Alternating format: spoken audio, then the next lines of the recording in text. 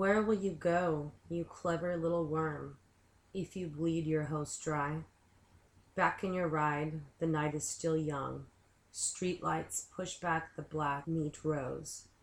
Off to the right, a graveyard appears. Lines of stones, bodies molder below. Turn away quick, bob your head to the seat, as straight through that stop sign you'll roll. Loaded truck with lights off slams into you broadside. Your flesh smashed as metal explodes. You may have been free. You loved living your life. Fate had its own scheme. Crushed like a bug, you still die. Soon now, you'll join those ranks of the dead. Or ashes, yours, the wind will soon blow. Family and friends will shed a tear. Pretend it's off to heaven you go. But the reality is, you were just bones and meat. And with your brain dead, your soul dead too. So the dying to wait for their death in the comfort of retirement homes. Quietly, quickly, say it's for the best. It's best for you, so their fate you'll not know. Turn a blind eye back to the screen. Soak in your reality shows. Stand in front of your mirror and you preen in a plastic castle you call home. Land of the free, land of the lie, land of the scheme Americanize. Consume what you don't need, stars you idolize. Pursue what you admit is a dream, then it's American die. Get in your big car so you can get to work fast on roads made of dinosaur bones. Punch in on a clock and sit on your ass, playing stupid-ass games on your phone. Paper on your wall says you got smarts. The test that you took told you so. But you would still crawl like the vermin you are once your precious power grid's blown. Land of the free, land of the lie, land of the scheme, Americanize. Now that I have you held tight, I will tell you a story. Speak soft in your ear, so you know that it's true. You're my love at first sight, and though you're scared to be near me, my words penetrate your thoughts, now in an intimate prelude. I looked into your eyes. They were so dark, warm, and trusting, as though you had not a worry or care. The more guileless the game, the better the potential to fill up those pools with fear. Your face framed in dark curls like a portrait. The sun shone through the highlight of red. What color, I wonder, and how straight will it turn, plastered back with sweat of your blood? Your lips were a promise of a secret unspoken. Nervous laugh as it bursts like a pulse of blood from your throat. There will be no more laughter here. I feel your body tense up, my hand now on your shoulder, your eyes. Forget the lady called luck. She does not abide near me. For her powers don't extend to those who are dead. I would keep you, let you be the master of your own fate, knowing full well what's at stake. My pretty captive butterfly, colorful wings my hands smear. I somehow repaint them with punishment and tears. Violent metamorphosis, emerge my dark moth princess. I would come often and worship on the altar of your flesh. You shudder with revulsion and try to shrink far from me. I'll have you tied down, begging to be my Stockholm sweetheart. Okay, talk is over. Words are placid and weak. Back it with action, or it all comes off cheap. Watch close while I work now. Feel the electric shock of my touch. Open your trembling flower, or your petals I'll crush. Are you lost? Yes.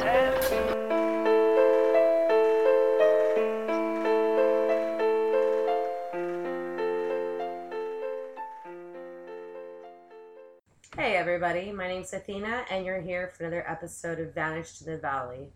And that scary little piece of work I just read was the suicide note of serial killer Israel Keyes. Now we're going to do something a little bit different today. I know I don't normally feature, anything about serial killers. It's for a few reasons. As it is, there's a bunch of chicks out there that already do podcasts that are way better researchers than I am. And that's what they do every week, is talk about serial killers. I just don't want to like glorify any further these assholes that go out there and rape and murder people any more so than they already are, because they get a lot of press a lot of the times. But Israel Keys is kind of a special exception for me. The first time I ever saw this guy, he just like seriously like chilled me to the bone. Like the hairs on the back of my neck stood up. He almost has this like reptilian look in his eyes. So he's always kind of fascinated me, and I've talked about him a few times on the podcast. So I just thought I would do a little special about Israel Keys this week. So a lot of my information comes from, there's several documentaries out there. I have just finished the book called American Predator by Maureen Callahan. There was some information in there that I had not already heard on all the other things I've talked about, like, the documentaries. There was a podcast that I listened to. It was a long-ass, like, multi-part podcast called True Crime Bullshit by Josh Hallmark. I believe I've talked about that in the past. Basically, what he does is he kind of edits down all the FBI interview tapes that are out there and just kind of comments on them and breaks them down. I also watched on YouTube, there's like, I think 6 or 7 hours of the FBI interviews with Israel Keys. And I don't think I'm ever going to forget this motherfucker's laugh. It's just like cold and empty. So, I don't know. If I were you and like wanted to learn about Israel Keys, I would probably do the True Crime Bullshit podcast. Just because you're like hearing about him and his words, and I think, just kind of give me the best picture into Israel Keys. But the American Predator book, that kind of like gives you a background like on where it all started for him. And we're going to get into all of that. So there's just so much to learn about this scary guy that I'm going to try to break it down. And another reason I'm profiling him is because he has a lot of victims that were never identified. So there is people out there that have missing loved ones that are actually victims of Israel Keys.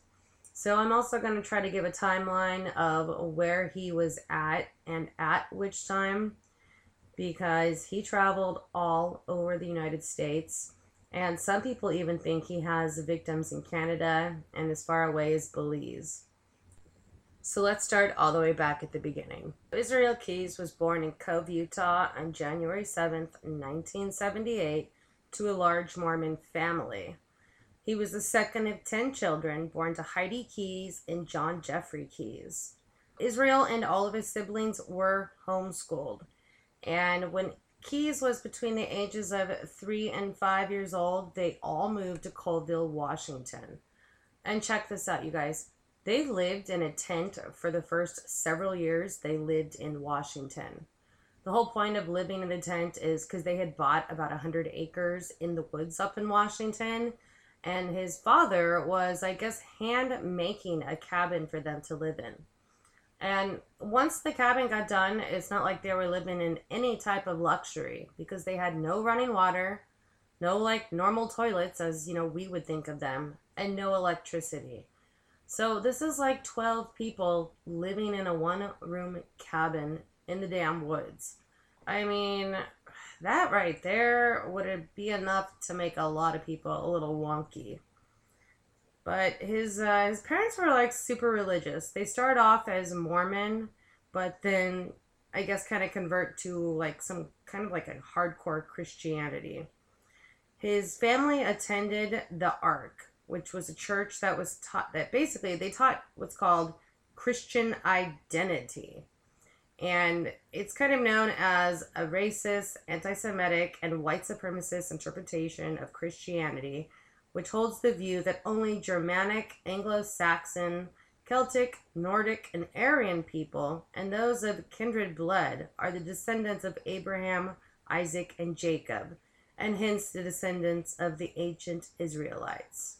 Keys does end up renouncing his Christian faith by his teenage years, and he becomes really interested in Satanism.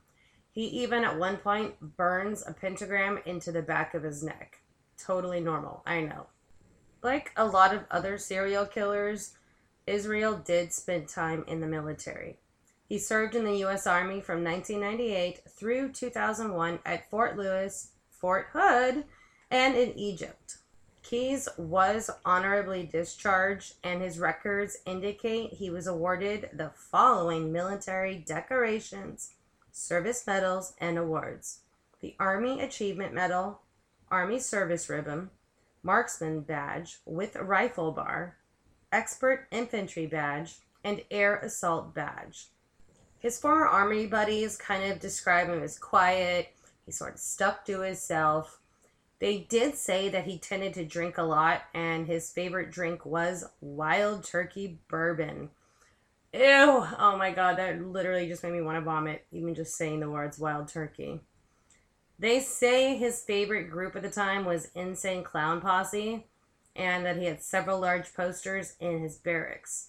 Which was weird because everything that I had read about him, other than this little army excerpt, was that he was into heavy metal music. So I don't know, maybe he had a wide variety of taste in music, but I'm not exactly sure on that. All right, so let's get to some of his crimes and his victims. His first, assault on a person that he actually admits to the FBI.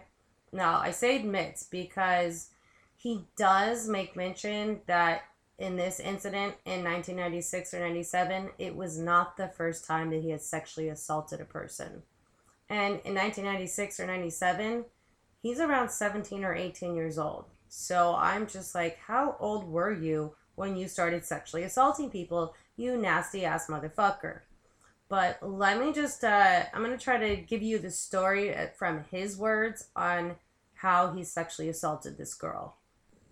Keyes says it was around 1996 or 1997. The Summerhood family had just moved to Oregon. So he would have been around 18 years old. There was a beach they all went to alongside the Deschutes River. I think that's how you say it. Deschutes. That's what gave me the idea, I guess. There were these, remote restrooms in these random little beach areas. And I took somebody on one of those. But I didn't kill her. And an FBI agent asked him how long he had planned to take someone before he actually got up the nerve to do it. For that one, he asks, and then he kind of gets cut off. For that one, yeah. So Keyes kind of responds with, well, that one, I got down there in the spring, and I think it was late summer when I did it. But I'd been thinking about it for years before that. And the FBI agent interrupts again. So back then, did you develop some kind of a kit where you had rope and... Oh yeah, Keyes interrupts again. I had all that stuff with me. So Keyes describes the area. The beach was accessed through a gate that was locked at night. And he'd gotten there late one afternoon wearing only a swimsuit and hid in the trees watching. He was waiting for the inner tubers on the river to kind of thin out with, the sun going away. And as dusk began to fall, this little group of teenagers came along, and 4 or 5 went by, and this one girl was kind of lagging behind her friends. And Keyes says he just jumped out of the bushes and grabbed her. Keyes said he had never seen this girl before, and that she was a white girl around the ages between 14 to 18. And the FBI agents assumed that she was probably on the younger side of that. And he describes the girl as dirty blonde. And this is where the agents asked him if this was the first time he had ever sexually assaulted someone. And this is his response. No, but that was the first time I took it to that level. I had it all planned out. He ends up grabbing this girl, dragging her out of the river and up to a small bathroom. It was like one of those nasty pit toilets. There wasn't running water or anything. Kind of like the ones when you go camping. They probably clean it once a year, and there's the big, I think maybe a ceramic holding tank underneath it. And it's they're really smelly. I don't know if you guys have ever seen one, but they fucking reek. And I can't think of many worse places to be taken to be raped and killed. Because what his plan was to pick someone up, bring him into that bathroom, and he wanted a small person because he had planned on dumping them down the tank. And I think he thought, that would be a good idea because since they rarely clean it, it would take about a year for that person to have been found. And, the smaller the victim, the easier it is for Keyes to control. So he forces the girl into the outhouse, a handicap accessible shack with bars along the windows and walls. Then roped her neck to one of the bars and tied her arms out so she couldn't move. And I had the lid of the outhouse closed, and I had her tied over that on her stomach. He says the knots were tight enough to leave bruises. He raped her once, he said. And he says he didn't cut her or anything like that. He had all of his knives and stuff with him. He thinks he did choke her. And the FBI agents asked him, "So what do you think stopped you from taking it to that level?" And he replies, "She just, I think maybe she had something like that happen to her, or maybe she had thought about what she would do in this type of a situation. It seemed like she knew what to do and what to say and stuff. Like everybody else I always took seemed completely surprised, like they didn't expect it, like they had never even thought of a scenario like that, like what they were in." Keyes says the girl kept talking. She told him he was a good-looking guy who didn't need to be doing this. She would have gone out with someone like him. What he was doing right now wasn't that big of a deal, she said. He could let her go and she'd never tell anyone. Through the whole attack, she also hadn't shown much fear, and a status like Keyes needed real fear. It startled him. I mean, she was scared, but in a lot of ways, I think she was more calm about it than I was. I kept telling her to shut up and she wouldn't. She wouldn't.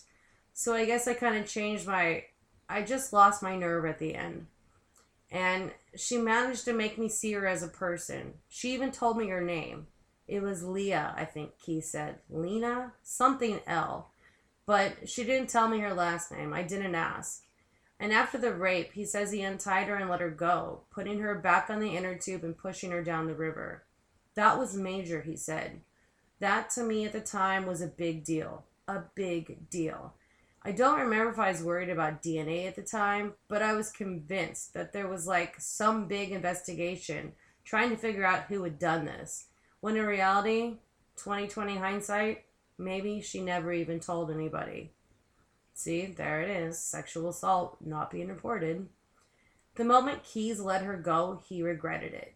He says he checked the local papers constantly, every single day, waiting for that story to appear, or for the cops to come arrest him. But he says when the months passed and his name never came up, no phone calls, no door knock, no investigation, he didn't feel smart. He felt lucky. But he was so mad at himself. For years after, he says, he kept telling himself, I should have killed her. Now, that's the first sexual assault that he admits to, but it's definitely not the first crime. So apparently, as a child, he would burn stuff. He had a little fixation with fire, and he also killed family pets. As a child, he lost friends because apparently one time he strung up a cat and killed it in front of one of his friends, and it affected his friend so much that this kid never spoke to him again. And apparently he would break into surrounding cabins and steal from them. He liked to steal guns. He kind of had an obsession with guns. So he had this propensity of crime. He was, sort of fascinated with fire from a very young age. And he liked to hurt small animals. So it's almost like from the beginning, we have all of the checklists for the serial killer in a making. I'm not sure about wetting the bed because I know that's on the little triad of serial killers. But everything else is just totally pointing in the direction of this guy is going to end up hurting people in the future. So the next assault and murder I'm going to talk about is the one that actually brought Israel Keyes to the attention of the authorities and people all across America. He took a girl by the name of Samantha Koenig from a little coffee kiosk in Anchorage, Alaska in 2012. Samantha was reported missing the morning of Thursday, February 2nd, 2012, by the next person that was showing up at this little coffee kiosk called Common Grounds. Now, when that other coworker of hers got in that day, she thought that it looked like someone had just walked off their shift. The kiosk had not been properly closed down, all the money was missing, and everything was just kind of out of place. When the Anchorage police got there and checked out the crime scene, it seemed more likely that she'd gone off on her own. The Anchorage police found no sign of a struggle, and inside the kiosk there was a panic button, and Samantha had not hit it. She'd been using her cell phone the night before she'd gone missing because she was in a fight with her boyfriend, Dwayne. And I'm going to point out a few different areas where the Anchorage PD and the FBI completely jacked up this investigation. I'm not sure if they just totally decided that she had run off with this $200 to start a new life and kind of just said fuck it. But that's kind of the impression I've got after reading, this book and watching hours and hours of interviews and just all the other investigations I've kind of looked into from the start of starting this whole podcast. I think they just fell into the, oh, she's a runaway, let's just see what happens type thing. There was security footage from inside the kiosk that the investigators did watch, but they only watched the first 15 minutes. If they had bothered to even just fast forward through the tape, they would have seen Israel Keyes come back to that kiosk a few hours later that night. He had forgotten Samantha's phone there, and to enact his little sicko plan, he needed her phone. So if they had bothered to ask the Home Depot across the street for their security footage, they would have seen at one point Samantha made a break. She actually got away from Israel and started to run when he became distracted because randomly there was a brand new camera on the ground and he bent over to pick it up and she bolted. But unfortunately, Israel was able to get up, catch up to her, and tackle her. And what's crazy is there was 10 other people in the vicinity, but apparently not one person saw Israel chase her down and tackle her. So, I don't know. There was just so many things that just could have gone a little bit different and Samantha would still be alive today. Apparently at one point, as Israel's driving her around that night, which she did for 3 hours, a cop car drove up to them and was literally parked at a red light. And Samantha, she didn't alert them. She was probably fucking terrified because she's already been knocked around by this guy a few times. And he's given her the false hope that if she just cooperates, everything will be fine and he's going to release her once he gets some ransom money. And this whole ransom plot was the reason he needed to go back and get Samantha's phone from the coffee kiosk. He needed the phone so he could text her boyfriend with a little proof of life picture with his demands and further instructions on how they were going to, I guess, hand off the money and how they were going to receive Samantha. But it was all a lie. He had never planned on releasing Samantha. He did plan on ransoming her, but he never planned on giving her back. What ended up happening that night is he took Samantha back to his house and he had this little shed outside.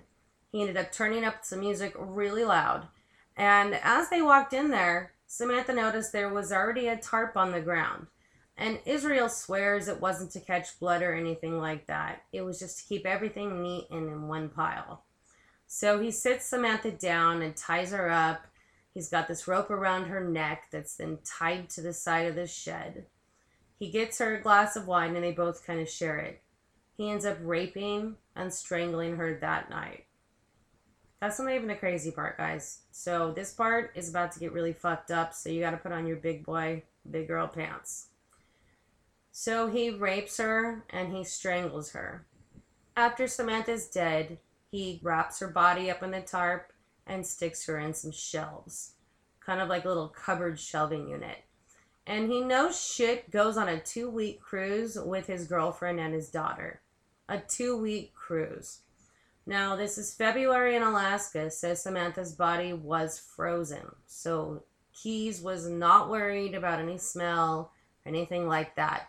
And he had double locked the shed. So when Keyes gets back from this 2-week vacay with the girlfriend and kid, he decides he's got to defrost Samantha's body because he wants to make a proof of life picture and ransom note. So he goes and he gets a newspaper for February 13th, and he comes back and defrosts her body with a blow dryer and a heater. He ends up having to get a shit ton of makeup, and he says he spent about the whole day putting makeup on her body to try to make her look alive. He states that she did not at all look alive. He also had to, I guess, take strings and needle. A needle like sews it through her face to try to make her look alive because her face was really droopy. And he says you could tell she was not alive. He braided her hair, and you can actually see this picture on the internet. He's holding up a newspaper and he's holding up her head, and he actually took a Polaroid picture of it and Xeroxed a copy of it and sent instructions to the boyfriend. Basically, the instructions just said, go to this certain park, and there's a note below a picture of this dog. A welcome sign once you enter the park. So, of course, the boyfriend and the dad at this point contact the police. They run down there, and they retrieve this note. And the FBI from the start couldn't tell if Samantha was alive or dead, but I guess they kind of have to assume or hope she's alive, and obviously give the parents hope that she is alive. He's got, I didn't even tell you guys shit. I didn't even tell you like the most disgusting part about this. So when he came back and he defrosted her body, sometime between getting makeup and stringing her face up, he did rape her dead body a couple of times. So that's just like a whole nother level of fucking disgusting, sick weirdo. Like, I don't even know what to say about that, so let's just move on. In the ransom note that he had sent the boyfriend and dad, he had demanded $30,000, which was weird because at that point, the dad had raised around $70,000 from the public and, different donations. So the dad didn't put the $30,000 in like Israel had requested. He only deposited $5,000 at first. And right after the deposit, Israel starts making withdrawals. And at first it's just, 200 here, 200 there. But then he figures that, if he goes around midnight, he can take 500 out around, say, 11:55. And then once that clock hits midnight and her card resets, he can take out another 500. So within 5-10 minutes of time, he can get away with $1,000. But the problem for the police is there's a delay. It's not like they're seeing this and they can get to that ATM in the next 2 seconds. And Israel is smart enough that he's not parking his car where the camera can pick him up. And he is wearing a mask and a hoodie, so it kind of disguises his characteristics. So at first, all of these ATM withdrawals are done in Alaska. But suddenly, out of nowhere, the FBI is notified that Israel is now in the lower 48. And at first, the ATM hits in Arizona. Then it hits in New Mexico.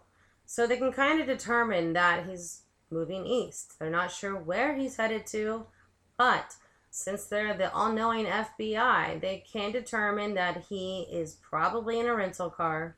It's probably a Ford Focus. And they know the car is white just because they were able to pull some video from an ATM in Arizona. And check this out. They had contacted one of the branch managers for the bank that he had used the card at. And this lazy bitch refused to get up and go pull the security tapes for that particular ATM. I really wish they had released the name of that branch and the bank because, trust me, I'd put her bitch ass on blast right now. But unfortunately, they didn't. So Well, they figure this guy is about to hit Texas, and lo and behold, the next ATM charge comes up, and it's in Texas. So they put a bolo, be on the lookout. They put all of his information out there, and that he's most likely traveling in a white Ford Focus. Well, the Texas Rangers get a hold of it, and a whole bunch of different departments in Texas get a hold of it, and they take this shit seriously. So they have everybody out there just searching for this guy. And guess what? They find his car one morning parked at a hotel. And we're going to leave off right here, right before we get into contact with Israel Keyes, because we do have a special bonus episode coming up on Thursday where I'm going to tell you the rest of the story of Israel Keyes. Also going to give you a timeline of just telling you where he was at and the specific years. So if you know anyone that is missing, you think for whatever reason Israel Keyes may have come into contact with them, I will give you the FBI phone number and the agents who are in charge on this case, and just call them. Who knows? Maybe, maybe not. But you might as well check. So, check back Thursday and we'll wrap up the horrible story of Israel Keyes. And never forget, like I always tell you, be aware and don't forget your pepper spray. Ciao, ciao. Are you lost? Yes.